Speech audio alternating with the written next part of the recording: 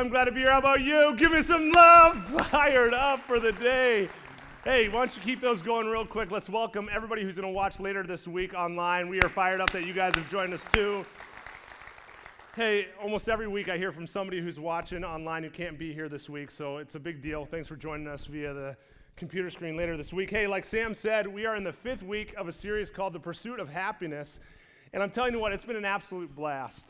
Next week, we actually land the ship. We're going to conclude the series, and we've kind of saved the best for last, so I would say make sure you get here. Ryan's got a fun song to be played still, and I'm telling you what, it's going to be good. But so far, we've kind of looked at this idea that all of us are in a pursuit.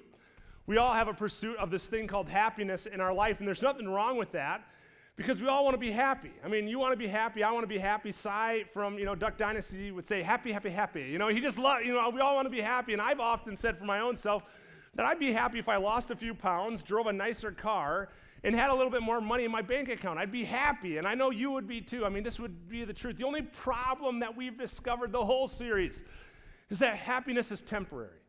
Because what do you do when the car dies? Or what do you do when your smoke alarms, go bad in your house? What do you do when you gain the extra pounds and you're not happy anymore? I'm just telling you, it's an unfortunate truth that happiness comes and goes almost as quick, as it comes and goes. And it's an endless chase. And so there's got to be more. And the good news is that there is more. There's more to life than the pursuit of happiness. And there's this thing called joy. Now, we've also been kind of piggybacking the series up with a book of the Bible called the Book of Philippians. And this book has been huge for us because it's a book written by a guy named Paul.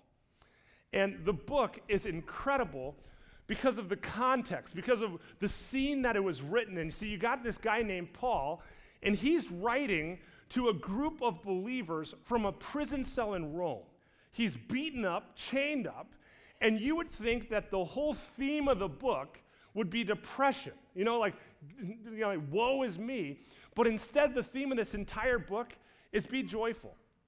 Choose joy, despite your circumstances. Now, Paul, if anybody would have, permission to write a book in the Bible on kind of suffering and kind of all these downcast things, it would be Paul. But in this one book, 4 chapters long, it's a short book, he writes about joy over 15 times.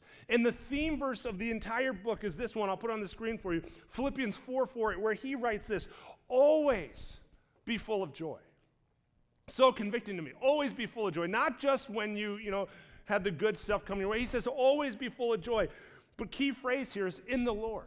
He says always be full of joy, but be full of joy in something, in your relationship with God. And he says it again, rejoice. You see, being joy-filled, friends, is massively different than happiness. We've actually been defining it this way. I'll put this on the screen for you too. Happiness is dependent on what happens to me, and joy is dependent on what's in me. Happiness is dependent on, the external circumstances around us. I mean, it really does matter kind of what's happening to you if you're happy or not, but joy is different. Joy lasts. It weathers the storm. It's able to carry you from here to there. And the reason why is because it's not dependent on the circumstances around you. It's dependent on what's inside of you. Again, that's why Paul writes this in 4:4. He says, always be full of joy, but be full of joy in something. Be full of joy in the Lord. A couple weeks ago, I asked you this question: are you in the Lord, or are you just in church? And again, there's no shame in that. We love being a church that anybody can come to. We actually kind of pride ourselves on this. It doesn't matter who you are, where you've been, what you've done, or what's been done to you. You're absolutely welcome here. But I'm telling you what, I would be like doing pastoral malpractice if I told you that you can find joy in anything else other than Jesus. And it's his love, and it's his grace, and it's his hope, and it's his forgiveness for your life that moves us to a spot of having joy despite our circumstances. And so today's message, again, it kind of turns a corner going a little bit more serious. But today's message is, how do you overcome your past? I mean, I wonder, in a room this size, how many of you have a past that is dominating your life right now?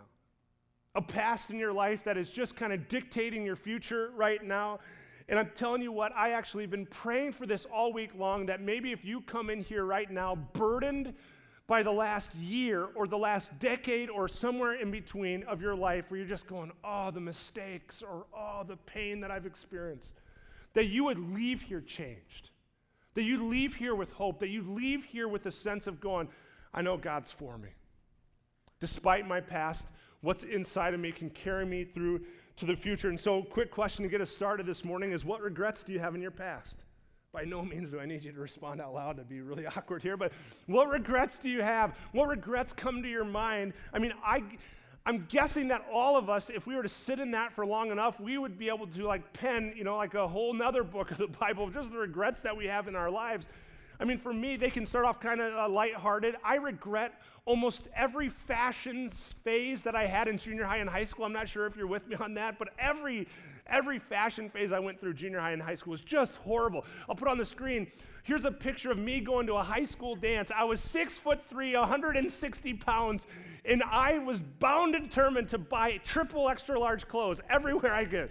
So I got this, I still don't have, I got chicken wings for shoulders, but I would wear these baggy shirts, and who buys, you can't see it on there, but those are like pleated grandpa pants. And I'm like, why was I doing that? And I still to this day remember they're comfortable. I can move in these things, and I'm just like, what a loser. I mean, it only got worse from there, because then there's this phase, and some of you who are like in the, end of your 20s or, mid-30s, you know the phase of the frosted tips. I mean, here's a picture of me with this thing over my head. Yeah, oh yeah, I know what some of you remember. All right. And they'd put this wrap over your head, and they would rip out hair, just poke it through, and then they would bleach your head. You gotta be kidding me. This was so cool in high school, but I regret it so bad. I mean, this girl, I can't believe she did this for me, but she was just digging in there, ripping it out. Then they took a bleach bath, and your hair pops out, and it's just crazy. I mean, I regret that so bad. At least I don't have regrets like Sam. Again, take a peek at Sam. Look at that mop top. I'm like, good grief. Sam regrets that. I mean, if you're like me, you regret all your fashion phases. I mean, we all do. But what do you do when your regrets aren't just fashion? To be quite honest, I hate even remembering this.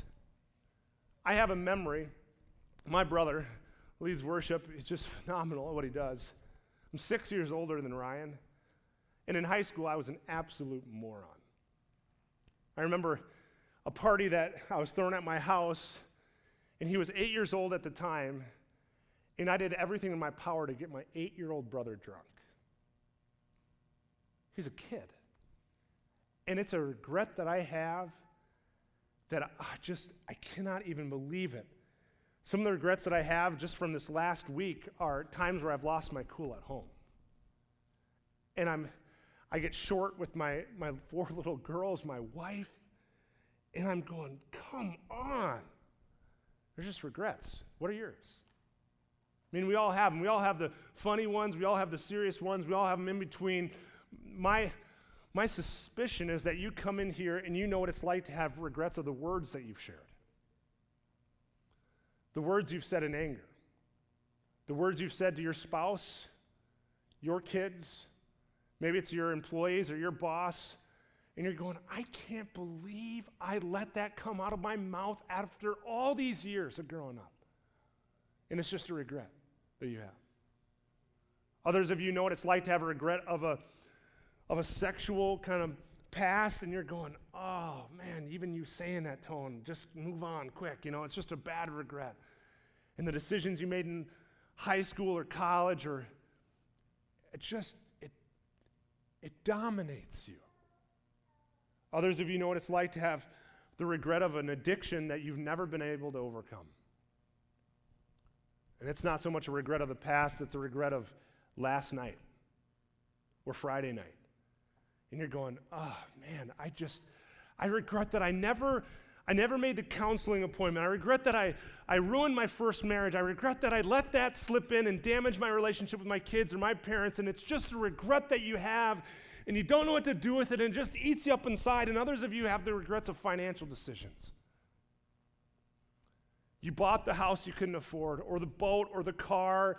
You mortgaged the things that you shouldn't have. You credit carded the TV and the extra pairs of whatever, and it hangs over you, and in the stress that it causes on your family, you're just going, oh man, I wish I wouldn't have done that. And it's a regret in your past. If you're like me with kids, you have regrets constantly over how you're parenting yours. And it's just constant. You just go, oh, I wish I wouldn't have, let that word come out. I wish I would have handled that with more poise. I wish I would have taken my time more and not rushed them on. I wish I wouldn't have thought everything was so important that I think is so important because everybody else does. And you just live in this spot, and I just wonder, what's yours? Because I got enough. I just read through like most of mine. What are yours? See, the truth is, King David, the guy who wrote the majority of the Psalms, knew exactly what it was like to be overwhelmed by his regrets. Listen to this in Psalm 38, verse 4. I wonder if you can relate to this. He says, my guilt has overwhelmed me. You ever been there? He says, my guilt has absolutely overwhelmed me. He says, it's overwhelmed me.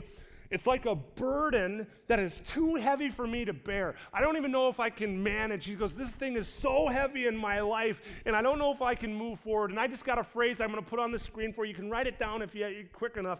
But your past isn't your past if it's still impacting your present. See, some of us, we go, that was my past, but it's not still your past if it's still kind of dictating where you go in the present, if it's still kind of driving you moving forward. Your past isn't your past if it's still impacting your present. And so there's got to be hope. I mean, because if we live in this constant state of being overwhelmed and overcome by our past, then it just leaves us in a spot of hopelessness. But Paul would say, in this little chunk of scripture, he'd say, no, there's hope. There's something more, and I got to tell you more. See, the big idea of the morning, it's another phrase I'll put on the screen for you, is this: who you were yesterday doesn't determine who you can be today. Who you were yesterday doesn't determine who you can be today. Paul gives us insight into what that looks like. Listen to what he says in chapter 3 of this.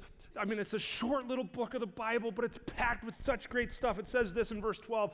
It says, not that I've already obtained all this. He's talking about being perfect, living with Jesus, kind of walking around, just not worrying about sin because he's arrived.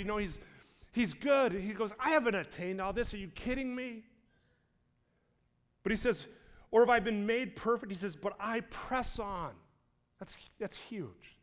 He says, I press on to take hold of that for which Jesus took hold of me, and I'm straining towards what is ahead. This is what Paul was about. He wasn't going to be somebody who was focused on the rearview mirror. He wasn't going to be focused looking in over his shoulder.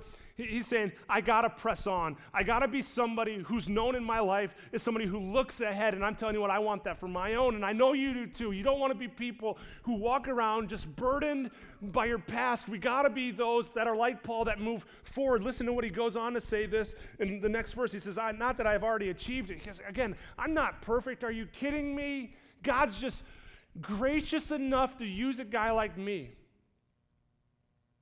He says, I haven't achieved it, but kind of the key stuff of the morning is this, but I focus on this one thing. If there is one thing that you grab this whole morning, it would be this next sentence out of the pages of Scripture. He says, I focus on one thing, and the thing is this: forgetting the past and looking forward to what lies ahead. Paul says, you want to overcome your past? Forget it. Forget about it. And focus on what's ahead. You want to be done with, the words that you once said? Well, forget about them. And you might be going, is it that easy? Well, in the original language that the Bible is written in is much more, has so much more nuances to it. It literally meant this phrase, forgetting the past, literally meant to treat with thoughtful inattention. You are purposefully choosing to think about your past with no attention. I'm not going to give it any thought. It means to show willful neglect. I'm going to willfully neglect to even let this thing in my brain anymore. And I love the last one, to banish from my thoughts. So the big question that I hope you're asking is how? I mean, how in the world do you do that? What are the steps that I can take? What are the movements that I can have? What are the truths that I can hold on to help me forget my past and move forward to what lies ahead? Well, I'm glad you guys all asked this morning, so I'm going to give you a couple, all right? Number one is this, if you want to write this down, is your biggest sins are not too big for God's grace. Friends, your biggest sins, the big ugly ones, are not too big for God's grace. Just so you know, this was Paul's story. He would have wrote down, forget your past and focus on what lies ahead. And this thought would have crossed his mind, like, oh my word, I can't even believe I can write that down. Because he knew that his biggest sins were not too big for God's grace. Paul would willingly admit amongst a crowd like this, he'd go, I'm the biggest sinner of us all. I got the most junk by far in the whole room. Paul, prior to knowing Jesus, was a Pharisee. He was somebody who opposed Christians, tried to tear down, their faith in Christ. In Acts chapter 6, it actually talks about Paul ordering a Christ follower to be put to death. I mean, this guy was a bad dude. And so when he says that his biggest sins can be forgiven, he's like, oh my word, I got to tell you, this is life-changing for my past to know that that stuff no longer has to dictate my future. I can move forward. My biggest sins aren't too big for God's grace. Paul was focusing on what lied ahead, and that meant that he had to understand that God's grace was bigger than his biggest sins. I'm not sure how many of you remember, this is a weird transition, I'm not sure how many of you remember this thing called the Etch-a-Sketch. I'll put it on the screen for you. If if you're younger than me, you don't remember, you're like, what is that? 2 knobs? And obviously this person had too much time on his hands. That's a good drawing. But the Etch-a-Sketch, what it was, it had these 2 knobs and you could draw something in it and it's kind of like sand and you work your way in and through the little pad and if you messed up or if you were done, I don't know what you do, but if you're done, you're like, hey, check this out. And then how many of you know you'd shake it and then it would erase? Right? You do this. Well, I actually kind of like the Etch-a-Sketch a lot, actually. And I'm kind of a closet artist. I like drawing. I like doing this type of stuff. But now, guess what? There's a modern day Etch-a-Sketch, and it's called the Boogie Board. I know, terrible name, but check this out. So it's the Boogie Board. You could actually, comes with a cool stylus too. One of our singers up here, Amy, she was like, yeah, like the elementary kids are kind of into these. I'm like, shoot, so am I, anyways, but you can draw on it and you can take notes and you can mess around and at any time, I'll show you, at any time, if you press the erase button, boom, gone, and I'm like, crap, that took me a long time to do that, but I love that. I love it. It's kind of this modern day. Instead of shaking it, you press the button. You can scribble on there, boom, and there's 50,000 of them, so don't worry about the battery dying. It's brand new, and it's pretty good stuff. But here's what happened in the office this week. I'm sitting there, and I'm thinking about kind of talking to you this morning. And God kind of brought up the Etch-a-Sketch, and he brought up this thing to me, and it's on this idea of forgetting the past. You see, what I love about the Etch-a-Sketch and what I love about the Boogie Board is there's no memory. There's none. You could draw on there all day long, and if you click the button erase, it's gone. Now, here's what I want to tell somebody in the room. I want to tell somebody in the room that for far too long, you've been carrying the words that have been told you in your past for far too long. And instead of pressing the erase button, you just accumulate more. You accumulate words like abused, no good, divorced, loser, ugly. You have words like, I'm never gonna make it. I'm never gonna be loved. You fill in the blank. And these words just dominate you. You have words of regret in your past. Drank too much. Addicted to, fill in the blank. You have these words that dominate you, and they almost just kind of hang around your chest, and you just kind of do life with them. All the while, what's in the corner is an erase button waiting for you to just press it, and it's gone. I'm telling you, somebody in the room needs to know that with God with you, that is as easy as your past being gone in his eyes. If we would just press the erase button, it's kind of like God going, hey, I know you got sin and junk. I know you have stuff in your past, but if you just trust me, if you would just, kind of big churchy words, if you would just confess with your mouth and believe that Jesus can forgive you of your sins, it's like pressing the erase button. But for far too long, we have a bunch of people who walk around just going, yeah, I'm just dominated by my past. I can never get over it. I can never kind of move forward because I just have this thing hanging around my neck dictating who I am. And I'm just kind of the one to say, press the erase button. Just press it. God's going, if you want to forget it, you just have to press the button.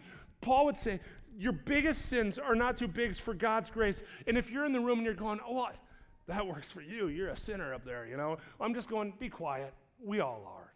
I mean, let's just be honest. We all got junk in our lives. Listen to what it says in the Bible. It says this: if we say we have no sin, we're only fooling ourselves, and we're refusing to accept the truth. We all got it. I don't meet too many people who go around going, I don't got any junk in my life. Look at me. I'm like, stop it. We all do. But here's kind of the hope. In the Bible, it says this: if we confess our sins to Jesus, he's faithful and just to forgive us and cleanse us from every wrong. It's just like a boogie board. It's just like the Etch-a-Sketch. If we just have the courage to confess, if we just can tell God, hey, God, here I am. I got the junk, but would you take me as I am? We talk about it being this faith line where we step over the line of faith and we move from ourselves in our own kind of willingness and our own ability to get us to heaven and deal with our own junk to going, God, I can't, and I've got to transfer it over to you who can. Two of the maybe most hope-filled verses that you don't hear about very often is Psalm 103, verse 12. It says this: God has removed our sins as far as the east is from the west. It's like a boogie board. You can't get it back. Here's one in Isaiah where God is actually speaking, and he says, I alone, what I'm going to do is I'm going to blot out, I'm going to erase, I'm going to get rid of your sins for his own sake, not for your own sake. He's going, I'm going to get rid of your sins for my own sake. I don't like seeing you like this. And God's going, I'm going to forgive you for your own sake and for my own sake, and catch this, and I will never think of them again. Talk about overcoming your past. If God doesn't think about your junk anymore, neither should we. Our biggest sins are not too big for God's grace. There's no sin, there's no junk in our life that's out of the reach of God's grace. He's got it for you if we would just accept it and move forward. The second truth, if you're still taking notes, is this: your sin doesn't define you. Your sin doesn't define you.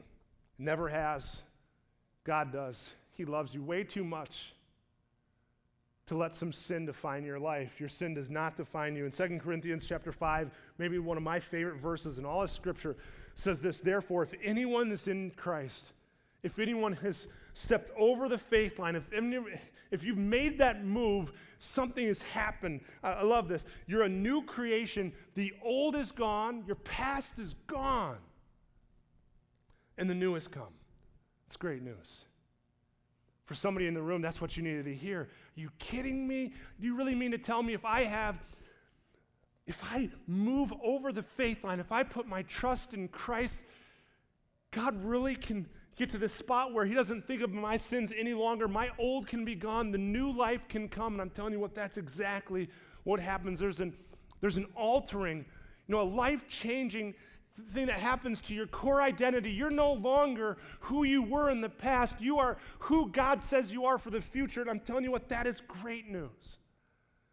And my girls, they're kind of creeping me out right now because they are so into digging in the dirt. And I'm like, I didn't sign up for that. I have girls. I thought they'd be in the basement like tea parties all day. But right now, they love being in our backfield. I know that's really, sexist, but anyways, they're out there digging. Like yesterday, when it kind of got nice out there, like, Dad, we need to go buy shovels. I'm like, what? I don't even have shovels. So anyways, we got to go buy shovels now.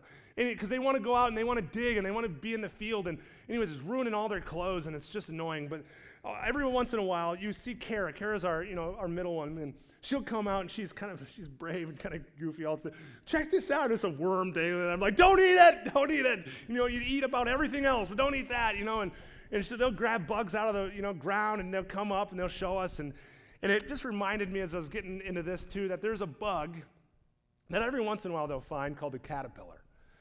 And the caterpillar is this, I'll put a picture of the caterpillar. It reminds me of this book called The Very Hungry Caterpillar. It's this ugly, fat worm, it's just what it is. It's kind of hairy, and they kind of just scooch along. And I got this book, because, if you have kids, you read this thing all the time. And you read about this caterpillar who, hatches out of an egg. He goes and eats a leaf. Then he goes to a picnic, basically, eats an apple and 2 oranges and 17 cookies and all these lollipops and sausages. And then he gets fat and kind of has a tummy ache. And so he says he built himself a cocoon. And literally the last 2 pages actually say this.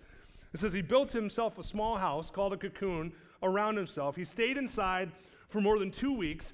Then he nibbled a hole in the cocoon, pushed his way out, and you guys all know the story, and out was a beautiful butterfly. It's a beautiful story. Except if I was Eric Carle, I would write the ending a whole lot different. I would write it something like this. He's big, fat, the caterpillar ate everything. So he builds a small house called a cocoon around himself. He stays in it for more than 2 weeks, nibbles a hole in the cocoon, realizes that he's no longer a fat caterpillar, opens up his wings and says, "Shut up, I got wings." He's like, "What happened in there? I gotta go tell Frank, this is crazy." And I'm just telling you, that's exactly what comes to my mind when I hear that verse. The old is gone, the new has come. He's got this caterpillar at one spot who kind of inches his way in, something happens, and now he's a butterfly going, "You gotta be kidding me." I got wings now? And I wonder if some of you need that sort of a moment. A moment where your old is gone, and you don't even know it anymore. You once were crawling on the ground, now you're flying. Again, let me read this part out to you. It says this in chapter 5, verse 17. It says, "If anyone is in Christ, he's a new creation. The old is gone and the new has come." Do you need that moment? In the New Testament, it talks about this disease called leprosy. I won't put a picture on the screen because it's so graphic. It talks about a disease that eats your body, eats your hands and your toes, and it even will eat your face, and it's just horrible. And it's described kind of in that time that if you had leprosy, you were known as unclean, untouchable. And so you were cast out. And if somebody walked past you, you would literally have to yell at them so they wouldn't come close. You'd have to yell, "I'm unclean, I'm untouchable, get away." And you'd have to tell them that, and you were just known as the untouchable of society. An author named Pete Wilson actually writes this about this very idea of being untouchable. He says this in his book, Let Hope In. He says, "Is there a part of you that you think is untouchable?" Maybe for you it's your past, and you go, "That's my past, it's untouchable. Nobody would ever have enough grace for me." Maybe there's something that's happened to you in your past that is so off limits because you think it's unredeemable. Well, Jesus longs to touch the parts of your heart that you're withholding from him, because those are the parts that need the healing the most. And I'd ask you, is there a spot in you that you go, "There's no way. I just feel so unforgivable. I feel so unredeemable. I feel so untouchable." You see, Jesus longs to touch those parts because he's the God who can make you clean. Listen to this passage of scripture in Luke 5. It says, "One day in one of the villages there was a man covered with leprosy, and when he saw Jesus, he fell down in him in prayer. And he said, 'If you want to,'" imagine this guy whose body is decaying around him. He looks up to Jesus and goes, "If you want to, if you want to, you can clean me." He's saying, "You can heal me, God. You can restore me. You can touch my life, but you don't have to. It's only if you want to." He's begging God. "You see my past, God? You see where I'm at? If you want to, if you're willing to, would you please have mercy on me?" is what he's saying. Then listen to how good Jesus is. He's so good because he leans down, and Jesus puts his hand on him, touches him, and says, "I want to. I actually do. I want you to be clean."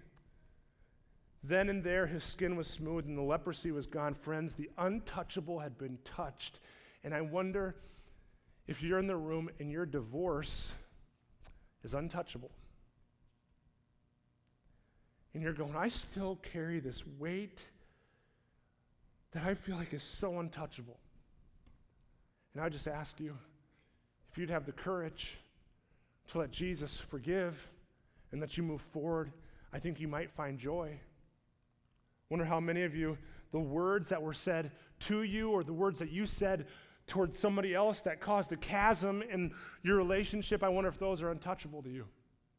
And you're going, "Oh man, I don't know if Jesus would have grace to heal me on that one. I kind of feel like I'm a leper. I'm unclean." Maybe it's the embarrassing or painful moment of your past and you're going, "It just feels untouchable." Friends, there's a woman that we have the pleasure of baptizing after the second service. Her name's Kaylee.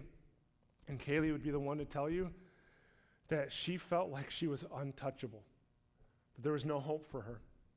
Instead of me reading off her story, we actually had an opportunity to bring her in this week and shoot her video. And I'm telling you what God's doing in her is moving her from the old being gone to the new is come. Check this video out and I'll wrap it up. I think the biggest deal breaker, I turned 21 and I started drinking a lot. Binge drinking every weekend, weeknights. At the time I had my son. I would drink till I was blackout drunk, manipulated by men, and completely avoiding being a mother. And for a while, I missed a lot of Ian growing up.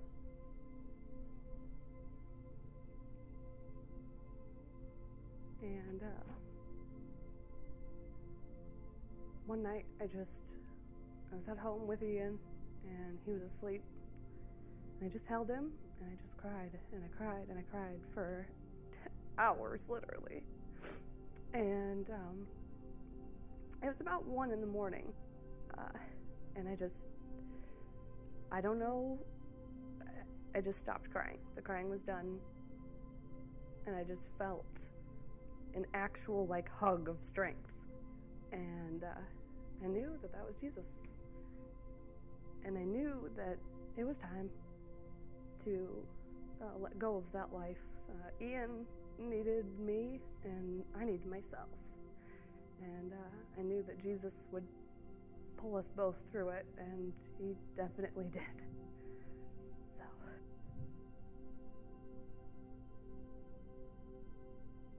I had a friend come with me the first time. I was super nervous, and church experiences before haven't always been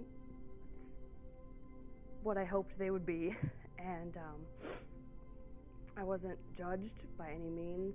I picked a seat in the back, and I walked out feeling brand new. Happier. I mean, the minute I walked out of the door, I was a changed person. When I stepped over the faith line, it was about 3 or 4 weeks after attending City Point. And every week that I left City Point, I was happier, stronger, and motivated to do so much more with my life. Me and my sister came I think it was about 4 weeks. And Tony said the prayer, and we said it with him. And I had no idea that my sister was stepping over at the same time. And after the prayer, she asked, and sure enough, we both stepped over the faith line together. Since stepping over the faith line, I've become a much better mother, sister, role model, employee. All aspects of my life have just grown, and a couple weeks after stepping over the faith line, we had our Shatterproof series, and I decided I was going to start tithing. And for me, that was, I don't get paid a whole lot, and I'm a single mother, and so my income is pretty tight, but I felt like it was my opportunity to show Jesus I trust you. And I did. 10% all the way. And I can't put into words how perfect that's been, how I haven't had any financial issues. I haven't had any emotional issues. I haven't been struggling at all. And I sort of told myself, really, I'm going to try it. If it doesn't work out, I might have to take it back. But it's worked out more than I could ever put into words. And so I will forever continue to trust Jesus with my finances and the rest of my life. I think that the baptism is sort of like the promise to myself, to everyone, and to Jesus that He's first in my life from here on out. And although I've already made that promise, I feel like the baptism is set in stone. Here it is. Jesus is first, and we're second.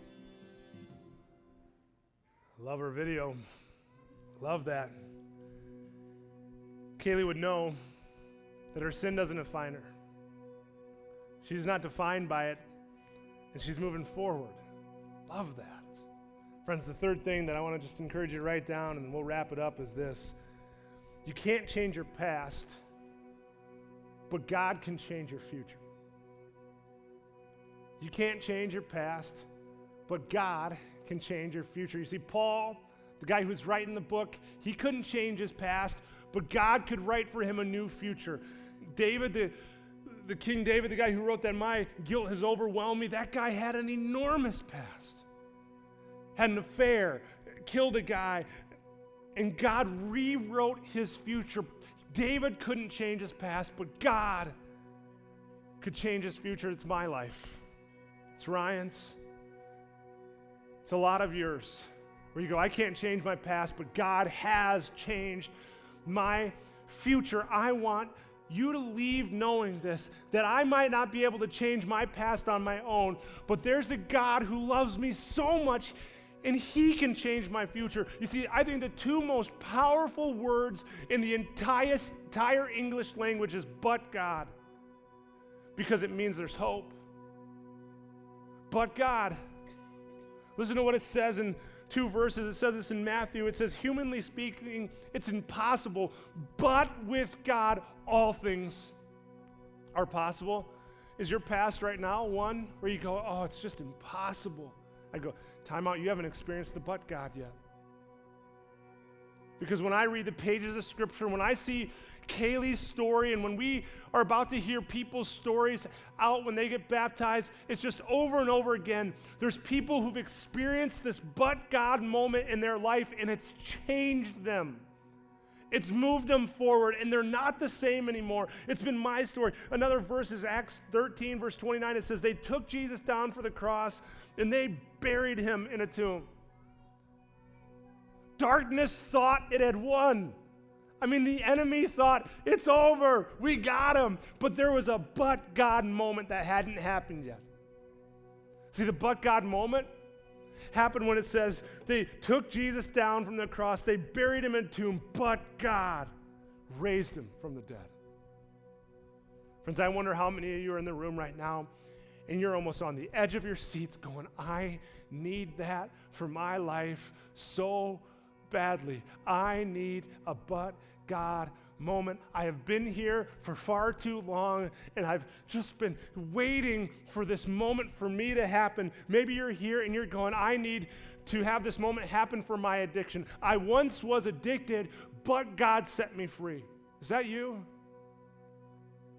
Do you need that but God moment?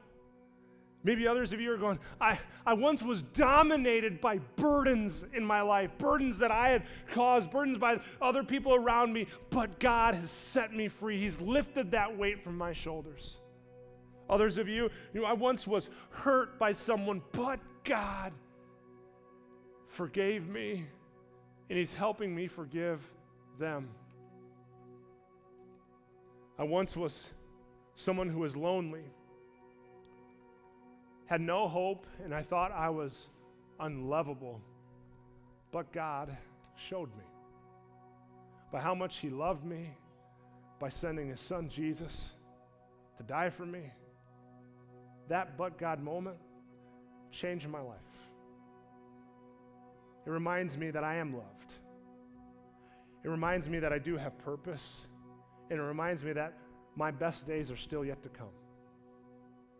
Friends, again, I'll just ask you, are you here and you need to experience a but God moment? You want to overcome your past? You got to. We have to. All of us have to, because we got to experience this thing called joy for our future. And if you want that, it just takes a step of I once was lost in my own sin. I once tried to pull up my own bootstraps. I once tried to work hard enough. But God, when I stepped over the faith line, God did something in me. The old was gone, the new had become. I had given my life to Jesus. I had trusted in his forgiveness, in his grace, in what he had for me. And that but God moment has set me free. Again, I'll just tell you, it's why we do baptism. It's why we do that. It's because 13, or I don't know if it's 12, 13, 14 people are going to be out there that have experienced a but God moment. Maybe you're here today and you're going, I've experienced that, but I've never done baptism. I've never done that. I just go, I think you're going home wet today. Or maybe you're going to leave here and you're going to go talk to Sam and you're going to go, hey, I need to get baptized. You're going to drive home, you're going to get swimming trunks, you're going to come back and you're going to say, I got to do this. I've experienced the but God. My life has been changed. And you're going, I got to make sure that I go public with my faith too. Others of you in the room, you're going, can you just tell me how to experience this? Can I just pray? Can I do this? And then you're going to want to do it right away. None of us drove more than 45 minutes to get here. You're going to drive home. You're going to drive right back. And you're going to say, I'm ready to go public with my faith. You won't be alone. There's a handful of other people who are going to do it with you. But again, I'll ask you, do you need to experience that moment today? The but God moment. If so, I want to just pray with you right now. You can bow your head and close your eyes, and you can experience the freedom that comes from you giving Jesus your life and knowing that God loves you just where you are, forgives you, and wants to move you forward. Jesus, here we are. God, today I want to give you my life. Today I want to step over the faith line. Jesus, today I understand that I'm a sinner, that I got junk in my life that's dominated me. But God, I've listened and I've heard that there's hope, that there's forgiveness and there's grace, and God, I want that. And so right now, God, I want to ask if you'd forgive me. God, I want to ask if you'd take me as your own. God, if you'd make me new. God, today I'm stepping over the faith line. I give my life to you. Friends, if that's you, would love it if you feel like you need to get baptized today, that during this next song you would stand up and that you would go out the back doors and you'd see Sam there. You can't miss him. He's always in bright clothes, and so you'd find him. And that you'd talk to him about your decision to follow after Jesus. Again, it's for each and every one of us who've had that moment happen in our lives. I want to invite us all to stand up. We can sing out this last song.